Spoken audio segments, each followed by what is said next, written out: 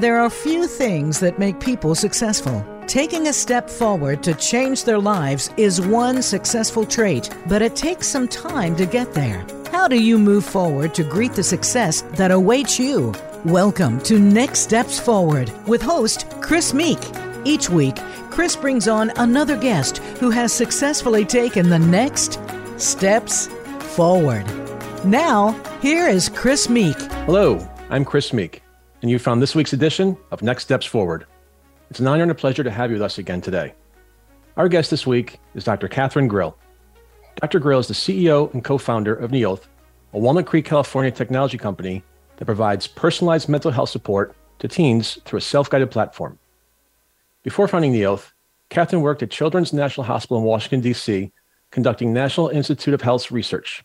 She's also been a university professor, teaching courses in psychology and neuroscience at undergraduate and graduate levels. And Dr. Grill was selected for the Forbes 30 Under 30 list in the 2022 education category. Sit back, settle in, and join us for a conversation with Dr. Katherine Grill. Doctor, welcome to Next Steps Forward. Thanks so much for having me, Chris. Thanks for your time today. I know how busy you are. All I can say as I've learned about you and your work is, wow. There's so much to unpack and discuss, and I'm really looking forward to a conversation. But first, let's start with your educational background. You have a bachelor's degree in art therapy, a master's in psychology, and a PhD in behavioral neuroscience. Where did you earn your bachelor's degree, and what attracted you to art therapy? So I started off at Northeastern, that's in Boston, and I finished up my bachelor's at Springfield. It's also in Massachusetts.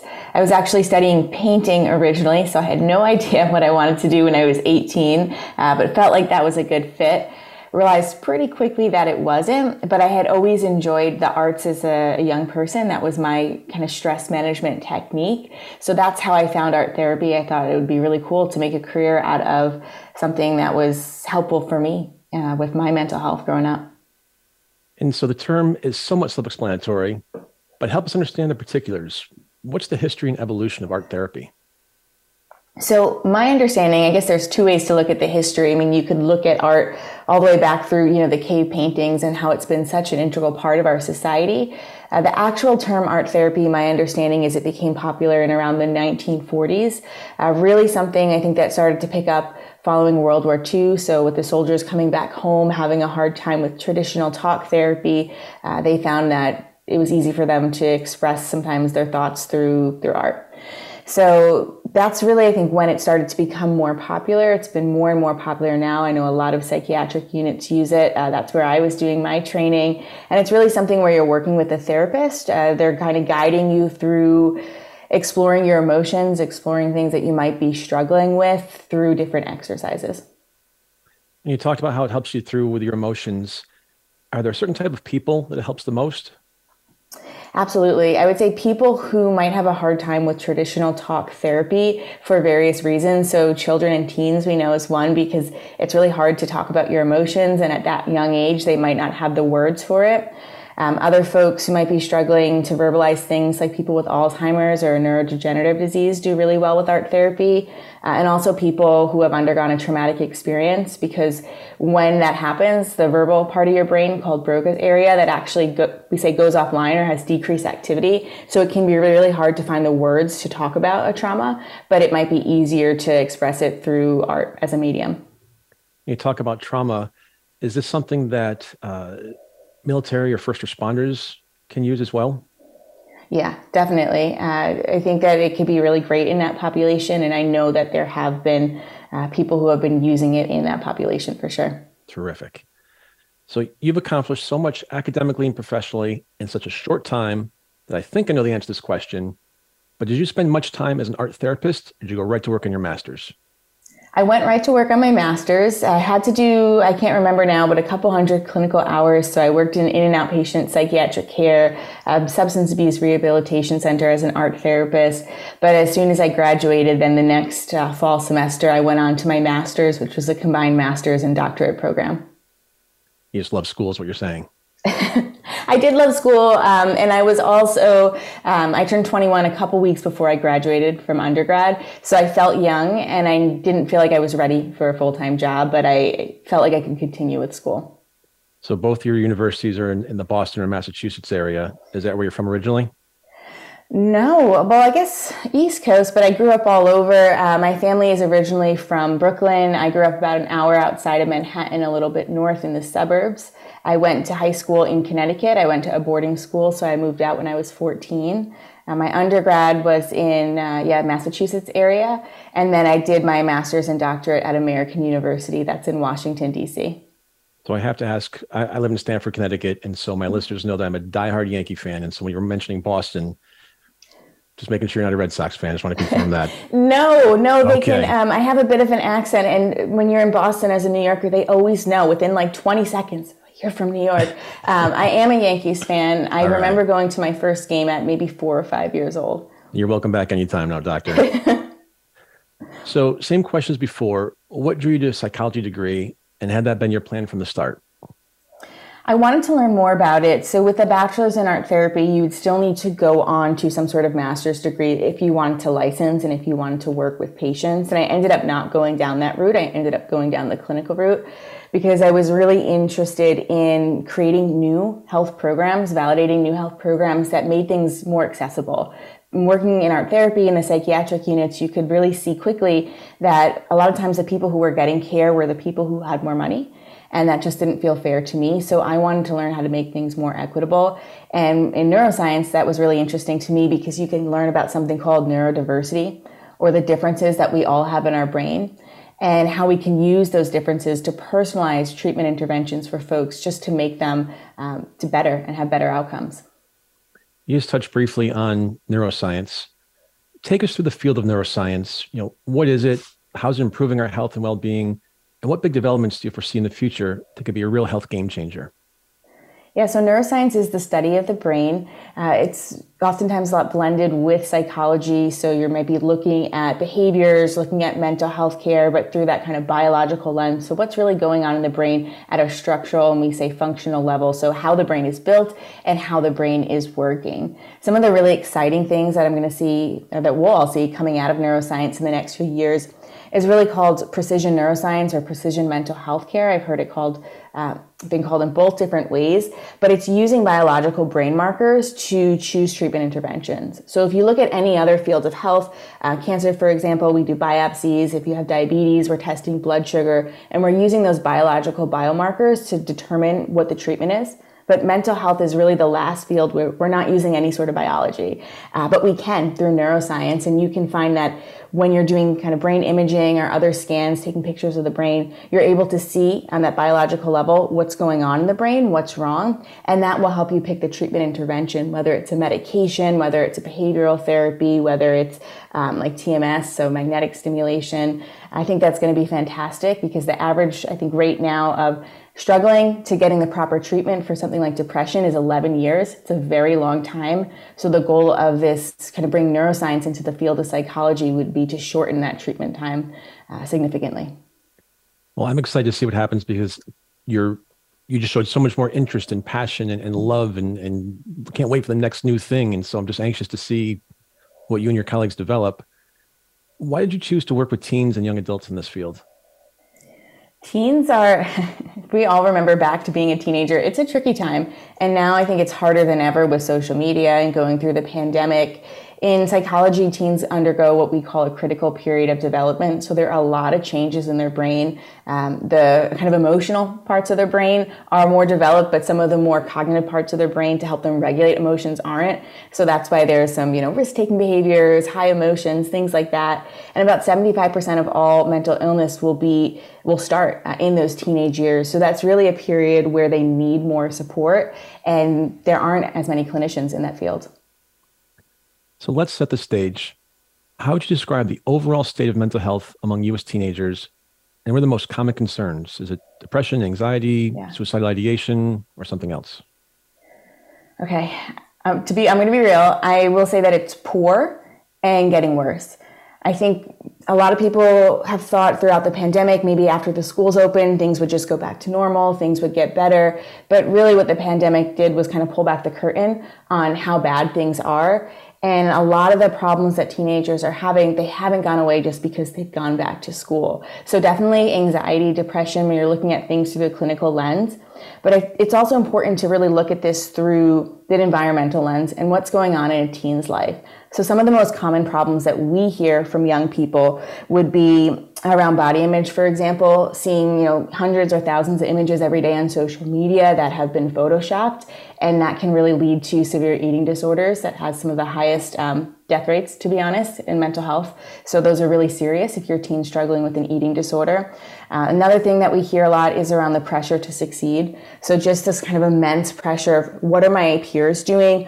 How are they doing in school? What extracurriculars, what college are they going to? I have to be the best. I also have to be doing that. And it just becomes this overwhelming pressure. It's not technically a clinical health condition, but it certainly can lead to anxiety or depression. And that's also when we see sometimes these high profile suicides with young people who seem to be doing fine, but then, ended up taking their lives. Yeah, I've been saying throughout, COVID, and as we come out the other side of the pandemic, that's been the one positive thing about COVID, is putting a spotlight on mental health in a positive way. And it's getting people to talk much more openly about it. You talk about suicides with teens. We've seen a big uptick anyway in collegiate athletes committing suicide. Certainly first responders. I remember very early in the pandemic that the chief emergency room doctor in New York City, she committed suicide. I guess maybe sticking with teens and kids, you touched on a few things, but how did it get so bad and how did we not see it? Yeah. I want to say it's like the perfect storm where if you look in the past 15 or 20 years, the pressure to go to college has become more and more. I think if we look, 40 years ago, not everyone was going to college, and now it becomes this thing where everyone has to go. And if you look at Hollywood and the movies and what the young kids are talking about, they're always talking about going to the Ivies and I have to get into this school. So there's this huge amount of pressure where they all have to kind of go down this one career path that might not even be what they want to do. I think that's just been getting worse and worse over the past 20 years. And then when you layer on top of that social media, I do want to say there can be some great benefits of social media, especially for marginalized young people and being able to connect with others in their peer group. But it has been really bad for body image and seeing these kind of doctored images of people all the time and what their bodies are supposed to look like. So there's been, that kind of layered on top of it. And then the pandemic where from one day to the next, they were isolated, they were at home. Isolation is a huge risk factor for things like depression and suicidality. So it just kind of all happened at once. And I think that the pandemic was the breaking point. You mentioned photoshopping a couple of times. And I think, we can take that back, to Barbie, the original Barbie. And here's this perfect, blonde that everyone's supposed to look like. And thankfully, unfortunately, it took 40 years, but thankfully now Barbie looks like everybody. We're talking about mental health being taboo. Are today's teens and young people more open about their mental health issues? I would say it's nuanced, yes, but not in the way you'd think. So a lot of people would say, young people, there's no stigma. It's so great. They're going to get mental health treatment if they need it. That's not true. Where there's less stigma is talking about mental health on a high level and really wanting to, from this altruistic perspective, help their peers. So they want to learn about mental health. They want to bring mental health programs to their schools. They want to make sure their peers are okay. When it comes to talking themselves about their own issues, when it comes to talking to their parents, their teachers, their therapists, there's still actually a lot of stigma. So that's where we need to be really mindful, because they might not raise their hand and say, hey, I'm struggling, I need help. So we need to make sure that we're still doing the work to reduce stigma to get them to that point of where they're comfortable. And stigma is that 4-letter word in the mental health space, unfortunately. And I've been trying to get on the show, the owner of the Indianapolis Colts, Jim Irsay. He's created a campaign called Kicking the Stigma, and just very out there, very open, raising lots of funds for it. Darius Leonard, one of their star linebackers, is a big ambassador for that.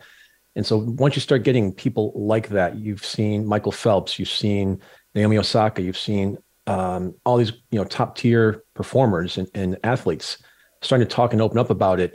Do you think that's going to help Main Street, Joe and Jane start talking about it more? Yeah, definitely. I mean, these people are role models, especially for kids. So the more open they are and the more that they're talking about their personal experiences and being vulnerable, they're really being role models for our kids that it's okay to be vulnerable. It's okay to reach out for help if you need it. And we'll talk about your company and Neolth shortly. But you're talking about some of the kids here just not wanting to go through typical treatments, laying on the couch, talking to somebody about it. Given today's generation of youth and teens and how prevalent technology is in their lives, do you think that's the way of the future in terms of addressing mental health, certainly with younger folks? It absolutely is, in that it's the entry point to care. So regardless of what people think or what they want to happen, teens are using their phones as the first way to learn about mental health. They're going to Reddit, they're going to YouTube, they're going to TikTok. That's not going to change anytime soon. So they're never going to just, as a first step, walk into a therapist's office. That usually happens some months down the road. Of course, if they need it, we want to get them there, but we have to understand all the first steps that are happening, and that's really happening through their phone. We need to be very mindful of what content they're accessing, and is it reputable, verified health information. Sometimes it's not on social media. So if we can put more good health information on their phones and then even show them step by step, here's how you reach out for help, here's how you connect with a therapist, that's going to shorten that time span to really get them help if they need it. A moment ago, you touched on what COVID did to youth and teens' mental health. What do you think the long-lasting effects of COVID will be on this generation? Oh, I look at it in two ways. So one, I'll talk about the littles, so the really young kids. There's going to be a lot of delays, developmental delays, I would say, or social emotional delays, because as we know with young kids, it's so important, those kind of first years in kindergarten and learning how to socialize and learning how to talk about their emotions. So I hope that the schools will do more to bring in things around mental health and social emotional learning just to help them catch up and be where they need to be. And then for the older kids, I actually think we're going to see a lot of changes around higher education because of what you were talking about, the things that are coming out with, a lot of students at the schools dying by suicide, not having the supports they need, this immense pressure to go to college. I do think we're going to start to see some of that changing. We're already starting to see less young people go to college. I think that people will really be thinking critically of, do I want to go to college, or what am I studying in college, and what are my career goals? So I'm curious to see that trend play out, but I think they are more thoughtful about, do I need to go to college right away? Am I in a place mental health wise where I can handle going to college right now? And then you see the flip side of that, just down the road from me in New Haven, Connecticut, Yale University kicking out students who've admitted mental health issues. Yeah. How is that possible in today's world? How do they think that that's the right thing to do and that's going to help that student recover, heal, grow? It's a rhetorical question, I guess, but I couldn't believe that they did that. I could. And here's what I'll say about it. It's very sad. It's not shocking for a lot of us who work in the field. Oftentimes, these institutions are not prioritizing young people. They're thinking about themselves. They're thinking about liability. They're thinking about their bottom line. So if there are young people leaving, well, if I'm an institution like Yale, there's always someone else ready to take that child's place and pay tuition. And that's actually something that we have been told by folks in higher ed. So it's upsetting, but I do think as a parent, if you're exploring college, if you have a child in college, you should be really mindful and talk to the school. What are the mental health supports that they're offering? Because you're paying a lot of money and this is your child. You want to make sure they're protected. So I'm not surprised. I think that we'll see even more schools coming out with these scandals, because I've been hearing about this for years from the kids who I work with that I wasn't able to get help. I was called a liability and asked to leave campus. This is a widespread problem. It's not just one university.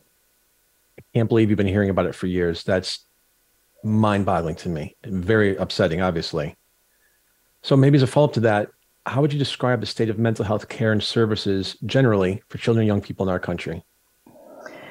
One of the big issues that you'll probably hear a lot about is a clinician shortage. I would say following COVID with all the burnout, it's across all fields, but definitely within adolescent medicine. So that's a problem, because if young people are needing to access care, they're wanting to access care who's from someone who's a specialist, right, in their field, who understands what adolescents are going through, and that can be really hard. So I would say the rise of telemedicine has been able to help with that, able to connect with people even if they don't live nearby. The other thing I would say is we need to be really mindful of what innovation in mental health care means. We've seen a lot of money, right? Billions and billions in federal funding coming for mental health care. That's fantastic. But you can't just digitize a process that wasn't working in the first place and say it's innovation, because we know, right, there are so many reasons why young people won't end up in the therapist's office, whether or not it's virtual or in person. So going back to our earlier conversation about meeting them where they are on their phones, entry points to care, I think we really need to be thoughtful about that and other ways that we can use technology to innovate within the space. And how might preventative mental health initiatives help mitigate some of those long-lasting effects? I would say there are a couple different pillars around prevention and why it's so important. And of course, if you're a parent and you're listening to this, like, why would you ever want to wait until your child is in crisis, right? Because the risk that something could happen is so much higher. And that's unfortunately what we've been seeing in these schools.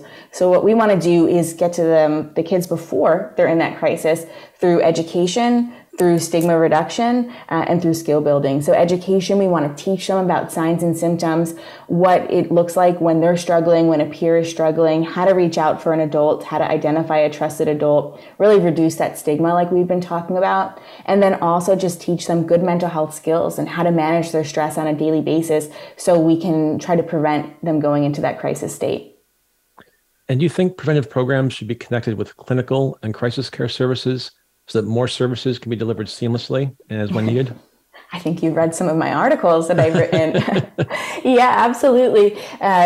Again, thinking about very mindfully how we're using technology to build up more programs. I think one of the things we've seen a lot is what you call tier one, so these preventative kind of educational programs, but they're completely disjointed from clinical services. Well, a tier one, a preventative program, is a great way to identify early on if a child is struggling, if they're in crisis, if they have a clinical mental health condition. If that child is identified, you shouldn't just ignore it. You want to have some sort of care escalation and get them the help they're going to need, right? So what I've been hearing in the field is this term Band-Aid programs, especially around social emotional learning, like Band-Aid SEL. If it's just the education, but there's no connection to the clinicians, that can be a problem. So we want to make sure that we do have that seamless care, and technology, particularly AI, I found is a really good way to be able to do that. You specialize in personalizing mental health support for teens and young adults through a self-guided platform. For the non-tech savvy people we have in our audience, what exactly is a self-guided platform? Yeah, so self-guided is really a way that we would differentiate our program from something like telemedicine. A lot of people have heard of telemedicine. It's almost like a Zoom call, right, with your therapist. We don't have that. The kids aren't talking to therapists on our program. Again, this is for every child, regardless of whether or not they have a diagnosis, that kind of early intervention and prevention program. So they're doing exercises made by therapists, like journaling, relaxation practices, these educational videos, but they're doing it in a self-guided way on their phone. So whether it's in the classroom, it's, at home, at night, they're clicking play and they're watching those videos. They don't need to have the therapist with them at that time to engage in our program. And what are some coping methods or relaxation techniques that you teach? Oh, on Neolth, we have a kind of a wide range of, going back to the neuroscience, what we call top up and bottom down. So top up is more cognitive and thinking about how to restructure your thoughts. And then bottom up is more like the expressive arts, working through your emotions and that kind of subconscious level. So we have, art therapy, of course, CBT, which is cognitive behavioral therapy, which is really around kind of those thought restructuring, guided imagery, which is a lot of visualization, oftentimes of nature to help relax. Mindfulness, which is being in the present moment, not necessarily meditation. We also have meditation, but mindfulness could be, going out for a walk and putting your phone away and being really present in the moment. Breathing techniques, and then journaling as well. Being present in the moment, that's something I've heard more and more clinicians use, and I love that. One area where you've developed mobile solutions for adolescent behavioral health is through leading providers of student financial services. Why have you chosen those businesses?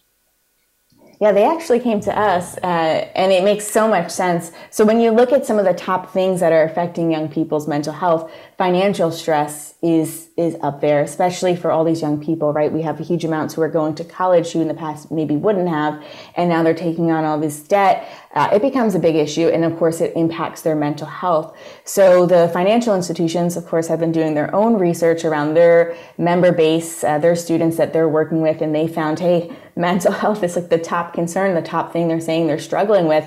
Let's partner with a mental health company and let's address that financial stress and mental health component moment. So that's what we've been doing. And it's a fantastic way to kind of branch out from working with the schools and to reach more young people.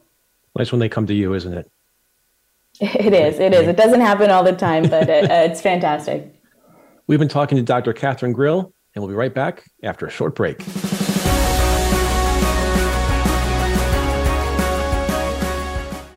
Find out what's happening on the Voice America Talk Radio Network by keeping up with us on Twitter. You can find us at Voice America TRN. Are you inspired by stories about personal empowerment, well-being, and the motivation to achieve more? Get ready for Next Steps Forward with Chris Meek. Each week, Chris will talk with experts and icons from different walks of life who personify energy, direction, excitement, and purpose as they take bold steps forward in pursuit of excellence and service to others. Tune in to Next Steps Forward, Tuesdays at 1 p.m. Eastern Time, 10 a.m. Pacific Time on the Voice America Empowerment Channel.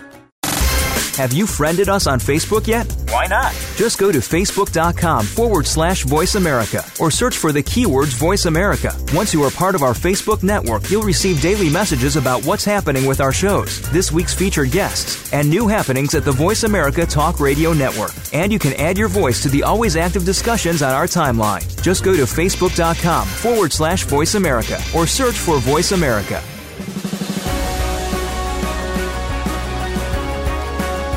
You are listening to Next Steps Forward.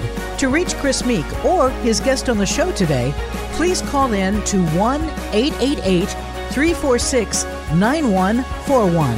That's 1-888-346-9141. Or send an email to chris@nextstepsforward.com. Now, back to this week's show. We are back. I'm Chris Meek, host of Next Steps Forward. And my guest today is Dr. Katherine Grill. Dr. Grill is the CEO and co-founder of Neolth, a Walnut Creek, California technology company that provides personalized mental health support to teens through a self-guided platform. So Katherine, why did you choose the name Neolth for your company?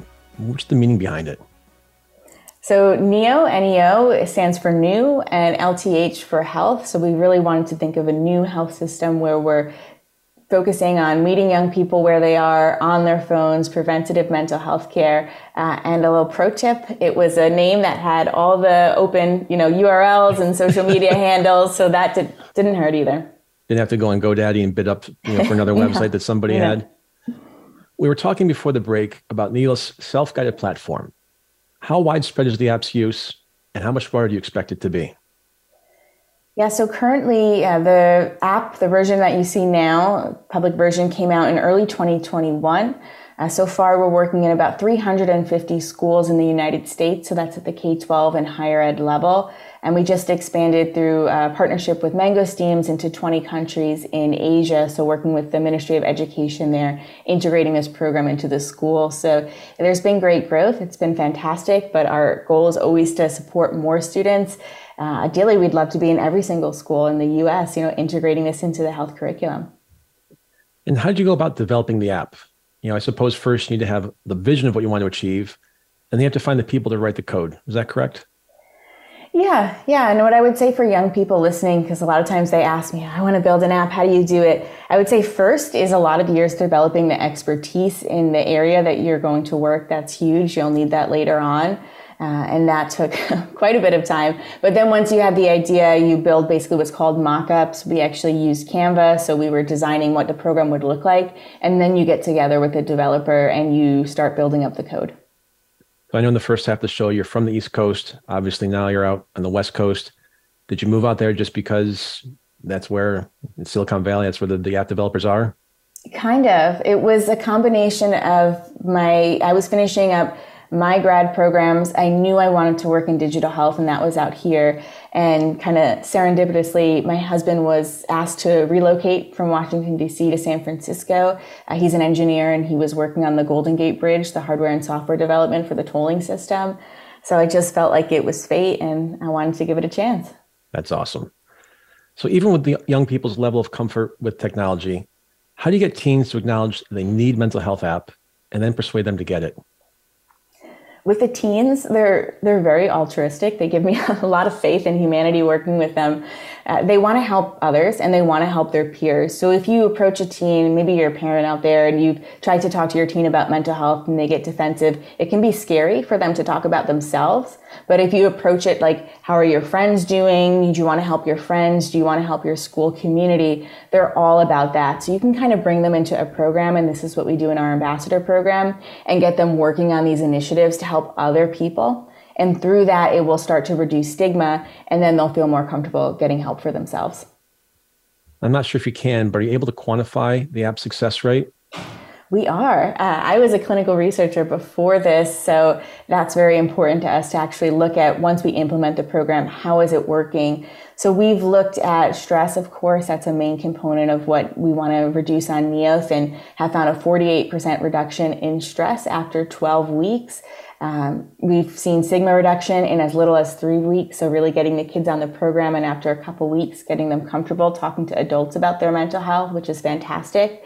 And we've seen outcomes across all the health domains. So physical, like reduction in migraines, insomnia, behavioral. We've even seen reductions in drug and alcohol use and binge eating behavior, and also those kind of emotional and cognitive domains we talked about, like reduced anxiety, depression, and stress. And do you have one or two success stories you'd like to share? Oh, gosh, we get, it's funny with kids. Sometimes you think that they're quiet, and you're not going to hear from them. But we actually get a lot of emails to our support email just from a young person saying, I used your program and I'm going to share my story. And here it is.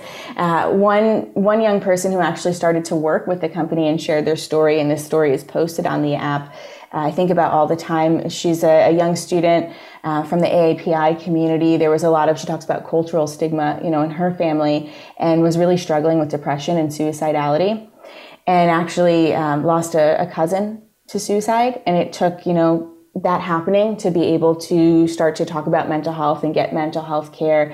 And she, like I said, not only started using our app, but actually joined the company and created video series and was talking about her experiences, and created a subcommittee and was working with other young students who were immigrant and first-gen students, kind of working through that stigma. So had such a really fantastic impact, and has now gone on to graduate school to work in clinical mental health care. So wish her the best of luck. That's a great American success story, right? It's how it should be. I love that. And you talk about how long some of the treatments, before we start seeing success in the patient. How does that compare to, I'll say, traditional therapies? It really depends, and this is where I would say we should go back to the neuroscience and the personalized interventions. Wanting to be very mindful that I'm going to talk about this at a high level, and if you're like on any sort of medications, you should talk to your doctor first before changing those. But I would say, some people, for example, with depression, try antidepressant after antidepressant after antidepressant, and it's not working. And on average, it takes 11 years to get some sort of help for that. So that's where understanding that neuroscience really comes in, because you could right away give, treatment, or you could give, this cognitive behavioral therapy, or you could give something else. But for us, being able to reduce that stress in a matter of a couple weeks, that's pretty consistent from what I saw when I worked at Children's National, the pediatric hospital, and I was doing other kind of in-person stress management programs. That's a great metric you'd want to hit. We're also really proud of the stigma reduction in 3 weeks, because that's a huge barrier to care. So if we're able to get them on their phone and in just a couple weeks feel comfortable talking to an adult, then hopefully, before there's the point of crisis, they can talk to their parent, reach out, and get the help that they need. A moment ago, you mentioned the student who shared her story on the app and was very open about it. About the flip side on that, are there any privacy issues or concerns with the use of a mental health app? There are always privacy issues. I'll say for Neolth, the students who are making content for us, we get their permission, we get parental permission, and then we have our doctors kind of moderate the content and edit it before it's posted live. So a little bit different than social media, where anyone can post anything. But if you're planning on using a mental health app for you or for your kids, I would say look into their data privacy. Look at, HIPAA and FERPA. It would be privacy policy just for your health information, and also privacy through the schools. Make sure they're compliant with that. If you're seeing things like advertisements on the platform, like you might see on Instagram, that could be a red flag that they're, using your data, sharing it, selling it, doing targeted advertising. That might be a concern. There definitely are limitations by law on not being able to do that, not being able to advertise directly to children. So if there is an app who is doing that, I would say that's a red flag. Is there a cost to use the app? And if so, who covers that?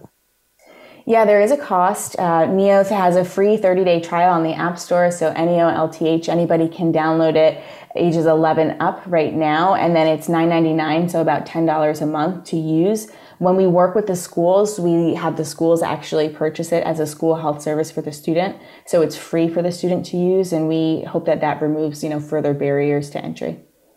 And again, I think I know the answer to this, but I have to ask anyway. Do you foresee creating any other apps in the future? People ask me that all the time. I don't know. I have a lot of ideas. I will say it's harder starting a company than you think. Maybe I was a little naive. I was 25 and started this up. What I would say is, if I was to work on another app in mental health care, rather than going the broad, general wellness, mindfulness space, because that's pretty crowded, I think there's more work that could be done around niche areas of mental health care. So, I was working with teens and young adults. I've seen some people start to support young people based on certain kind of cultural backgrounds. So I think there's more work that could be done in those areas. A moment ago, you mentioned working with schools.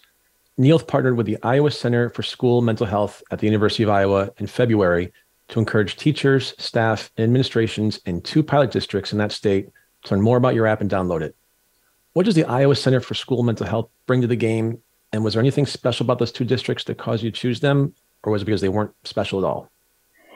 Yeah, so like we talked about, research is really important to us, understanding the evidence base. Of course, we do our own research internally, but it's great to partner with external researchers and universities and be able to do larger studies. So Iowa was one of them. Of course, they're school-based mental health experts, and that was right up our alley. So we wanted to work with their researchers. As far as how the districts were picked, they actually selected the districts, not Neolth. So my understanding is they picked districts that had the highest mental health needs to really could benefit from using this program. And more recently, Neolth announced a collaboration in September with the Media Innovation Lab at the University of Miami's Miller School of Medicine and 4 Florida school districts. Will that partnership replicate your work like in Iowa? Yeah, definitely. We're wanting to, I think the important thing about mental health care is, again, getting back to that personalized component. And when you go into a different community, I'm here in California, we're talking about here, Iowa, Florida, all very different states. They have different kind of cultural backgrounds and barriers and excitements around mental health. So when you can go into the community and partner with someone who understands that community, that can really help you tailor the program. So that's what we're doing in Iowa. That's what we're doing in Florida, starting in a couple different school districts in partnership with the university, seeing how that goes, tailoring the program as needed, and then looking to expand within the states. And what's the next step for both projects if the results go as you expect? Yeah, well, I think the results always going as expected is always, you learn things. So sometimes things go well, sometimes things don't go well. It's usually a mix of both, and that's okay. So as long as we're learning on, how is the program working as far as the efficacy, and then also thinking about the delivery, because we are taking this technology, we're integrating it into the classroom. In Iowa, they're integrating it actually into their health class. So we want to see not only how the students benefit, but how the teachers are using this technology and how we can make things easier for them. So we want to use those results to improve the program. And then once we feel like we've made those improvements, we'll look at further expansion throughout the states. And are we placing unrealistic demands on educators to deal with students' mental health? And are they equipped to deal with those demands? Oh gosh, there are so many demands on educators. There really are. And I actually have a parent who's an educator in this system now. So I'd say there are a lot of demands on educators. And if you're wanting to do anything in the classroom, being really mindful of what those demands are, and then just all the burnout following COVID. But I would say, regardless of whether or not we think mental health should be in the classroom, it's impacting classroom behavior because the kids who have poor mental health can't pay attention. They're struggling with their grades. Sometimes they're struggling to show up. We know 64% of all dropouts are due to poor mental health. They're not graduating. So if we want our kids to perform in the classroom, we do need to address mental health. I don't think that educators need to be a mental health specialist and doing therapy in the classroom with kids. But if we can make it turnkey, we can build up the curriculum, we can build up the digital program. All they need to do is press play, and then we can get some data on the kids and share it back to the school counselors. We can really reduce the workload both for the educators and the school counselors, and then we can be supporting those kids with their mental health, which has downstream effects on academic performance. And how should schools and educators be involved in supporting student mental health via preventative programs? Oh yeah, prevention. Prevention is the name of the game. I hope that we'll see more funding from the federal government focused on that versus just crisis support, which is important, but of course we don't want to wait until then.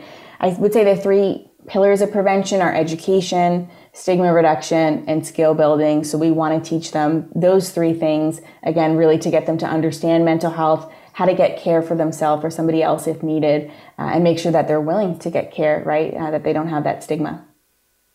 Now let's talk about you a bit more. A moment ago, you talked about some potential naivety of starting your own business. What's been the most difficult part of starting Neolth, especially business that relies on cutting edge tech? Honestly, I don't know that it was building up the program or building up the tech, because I have a great team and partners. And, remember, I was a research scientist, so I used to build health programs and test them. And that was pretty easy for me. I would say the thinking about the commercialization and scale is much harder, because you're really trying to think of nuanced ways to do this. You're working within the school systems following COVID, where there's a lot of burnout, and trying to just work in a slow moving industry. So you have to get creative, and that's why we have partnerships like that financial services partnership, so we can reach more young people. And has your job gotten easier or harder as the company has grown? Harder. It's exciting because every day you wake up and you're doing something that you've never done before, and, bringing mental health care in a digital form into the schools on this scale, that's just new, right? There's a couple of companies out there who are doing it, but, 10 years ago, it just wasn't happening. So I would say it's harder because every day there's a new challenge. There's something I don't know how to do, but it's also exciting. And I think that's a big part of being an entrepreneur. And what are some of the misconceptions that people have about startups? Understanding the stage of the startup is important. So looking at, you can say through like pre-seed to seed, A, B, C, they do all these different rounds. But I think a lot of people hear startup and tech company and they think, this is good for young people who are job searching. They think, oh, this company is flush with money and they're paying these huge inflated salaries. And maybe if you're, Google, that's happening, but not necessarily as an early stage company.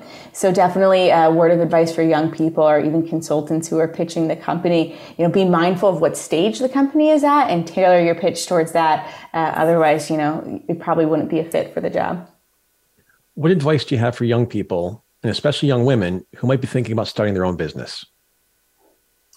Support is going to be key. I think about support in a couple different ways. Financial, because if you're starting your own business, maybe you're quitting a job, you're not going to have the same income, and you might be using your own money to support the business at first. So thinking that through really well. Especially now, given what's going on in the market, it's a hard time to start a business. I also think it's a great time to start a business because there's a lot of problems and challenges. And then also thinking about that social support.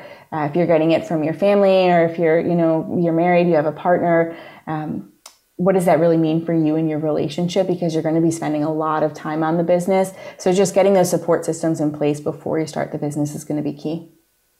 Where do you see Neolth in 5 or even 10 years from today? There are so many mental health companies on the market, and Neolth has done a really good job of differentiating ourselves and kind of going after this niche, this teen space, which I don't even know if I'd call it niche because there's so many young people, I think 65 million teens in America alone. But I would say we will see a lot of consolidation on the market just because there are so many companies and they're complementary. So they're the kind of treatment, the teletherapy, the self-guided, the adult, the teen. So I'm excited to see where some companies start working together, whether through partnership, merger, acquisition, really to build up what I would call like an ecosystem of care. So one company can support, like we talked about, the adults, the veterans, the kids, all underneath. So that's an area where I'd like to see Neolth go is through more of those partnerships so we can start expanding and supporting more folks beyond the teens and young adults. Forbes magazine has been around for a long time, over 100 years, since 1917. As we know, it's one of the giants among business publications, and it's well known for its lists such as the world's most powerful people and the Forbes 400 list of America's richest people. And I love when that one comes out. I never make it though, man. I don't know what's going on there. You were named to one of Forbes' prestigious lists this year, the Forbes 30 Under 30.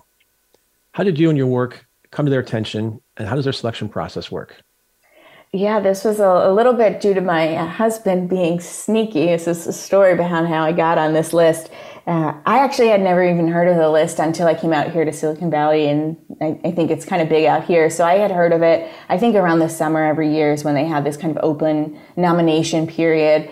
My husband got the idea in his head that he thought I should be on the list.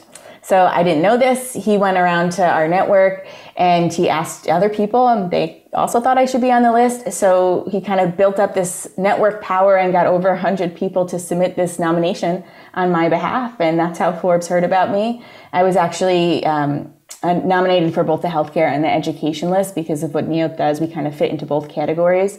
So they had called me at some point in the fall. We did an interview, with Forbes. And then you actually don't know until the day the list comes out. So there's all this anticipation, like, am I going to know? Am I going to not know? So at the same time the public finds out, that's when I found out. And it was really exciting. I made the 2022 list for the education category. So when you found out with the rest of the world, did you have the website up and just kept hitting refresh to see if the data was updated, or were you just clicking refresh all the time? Or well, I'm in California. So on the West Coast, I have I don't know if this is good or bad, but I usually wake up and have an email in my inbox. I don't have to wait around for it. So I had the email in my inbox when I woke up, congratulations, you've made the list and here's the updated website. That's awesome. Congratulations. Thank you. You and the company have received numerous other accolades, including being named as a top international youth mental health solution by the World Economic Forum, UNICEF, and Salesforce as part of their Uplink Innovation Challenge, and being recognized as a leading startup, among other honors. And of course, you were featured on a display on the now famous NASDAQ Tower in Times Square in 2020. Of all your honors and recognitions, which is most special to you? This is a really hard question. I don't know if I can say. The Forbes is awesome because I get to connect with a community of other people who are doing fantastic work. And right now I'm in a group for women entrepreneurs, so we get to talk about, our lives and the intersection of being a woman in business. But the NASDAQ Tower was also really cool. Like I said, I'm from New York. I never thought I'd be up there. And then all of a sudden one day, my face is up there like 30 stories high. So I would say those two are really important to me. We have just a few minutes left. You have so many demands on your time and energy. How do you strike a work-life balance, and what are your self-care strategies? So being honest, I think it's always important, especially for the young people, because a lot of people will say, Dr. Grill, I want to start a company. I'm like, that's great. Let's think about it honestly, what it's going to take. There isn't a great work-life balance when you're running your own company or your own business, especially a tech company. I do think a lot of times you're working more than 5 days a week, more than 40 hours a week. And that's just something that you know going into it and you and your family decide to do together. But you can be strategic about taking time for yourself. So there's usually like a 2-hour period before the sun sets where I like to get outside. I have 2 huskies, so I go on a walk, a hike, something with them. Just take a little bit of a break from work and make sure that every day I actually put it into my calendar, but I schedule that time for myself. That's something that's been really helpful. And then having a supportive peer community, like I talked about, the Forbes group has been fantastic because it's other people your age who are going through similar things and you can just talk about it with them. You talked about how big and crowded the mental health tech space is. And before you talked about a few red flags to look for, what are some things that people should look for in a mental health app that could potentially benefit them? So I would say first start off with what you're wanting from the mental health app. Most mental health apps, including Neolth, are going to be for kind of general wellness and stress management. They're not meant to be a treatment, like replacing medication. There are a couple who are treatments, but they've actually gone through what's called FDA approval. So I would say understanding that and probably talking to a doctor if you really want to do one of the ones that's for a specific treatment of a health condition where you've been diagnosed, because that can be processed through insurance, but you often need a prescription from your doctor. If you're just wanting to learn like self-care strategies and kind of track your stress and health over time, I would say, for me, there are 2 things I like to do. One, I like to look at kind of the founding team. I like to make sure there's a healthcare professional on the founding team. I like to learn a little bit about their story and their mission, because then I can kind of get a sense of what's the ethos of this company and, how are they going to be treating my data? But then I would also look through some of the benefits on their website, see if they've done research, see if the benefits that they've seen through their research are related to the health outcomes that you're hoping to get. And then, hopefully you can find a program through there. Dr. Katherine Grill, thank you so much for being with us today. Thank you for having me. And I'm hoping the Yankees sign Aaron Judge. I'm praying. Fingers crossed. And thank you to our audience for joining us for this week's episode of Next Steps Forward. I'm Chris Meek. For more details about upcoming shows and guests, please follow me on Facebook at facebook.com/Chris Meek Public Figure and on Twitter at Chris Meek_USA. We'll be back next Tuesday, same time, same place, with our leader from the world of business, politics, public policy, sports, or entertainment. Until then, stay safe and keep taking your next steps forward. Thanks for tuning in to Next Steps Forward. Be sure to join Chris Meek for another great show next Tuesday at 10 a.m. Pacific Time and 1 p.m. Eastern Time on the Voice America Empowerment Channel. This week, make things happen in your life.